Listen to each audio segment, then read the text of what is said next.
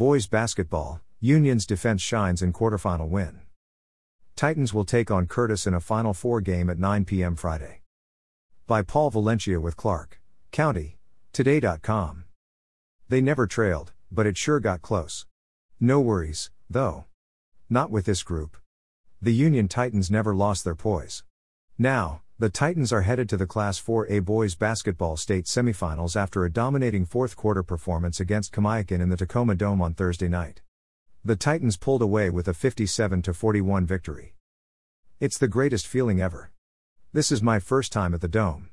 I'm just excited to see what comes, said Yanni Fashlis, who led the Titans with 21 points on offense and had a stellar night on defense. It's a great feeling.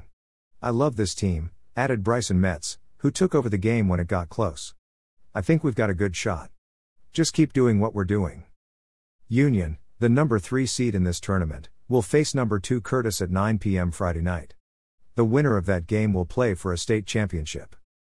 There were times in January I didn't even know if we were going to have a tournament, Union coach Blake Conley said, recalling the peak days of Omicron when games were being postponed. To see these kids so excited, it was awesome. That's really why you do it as a coach, to see the joy and the happiness. He told the Titans to enjoy Thursday's victory for the night. On Friday morning, the team will begin its focus on the semifinals. They should celebrate, too, because the Titans put on a clinic on defending a much taller team. Tyler Bilodeau, at 6'8", did get 15 points and 10 rebounds for the Braves, but he was held to 33% shooting. The Union guards made it tough on the Braves as they tried to get the ball to Bilodeau. And when they did get him the ball, Fashlis made life difficult for him. Fashlis had 3 of Union's 11 steals, plus he held his ground against Bilodeau. With a guy that big and that talented, I thought we did a great job game planning, knowing what to give and what not to give him to give us the best chance to get the win, Fashlis said. Union put a halt to a Kamiakin rally late in the third quarter, then unleashed chaos on the Braves in the fourth quarter when the Titans forced 6 turnovers on Kamiakin's first 7 possessions. I knew we were doing a great job. We were getting after it, forcing turnovers, but I didn't know we had that many, Fashlis said. More than half the quarter passed before Kamiakin scored its first basket. By then, the Titans were up by 13 and feeling confident about making it to the Final Four. The momentum shifted all the way to Union toward the end of the third quarter. Kamiakin, which trailed by 10 in the first half, got to within a point midway through the period. It was a 2-point game going into the final minute when Metz made sure the ball was in his hands. No, he didn't score.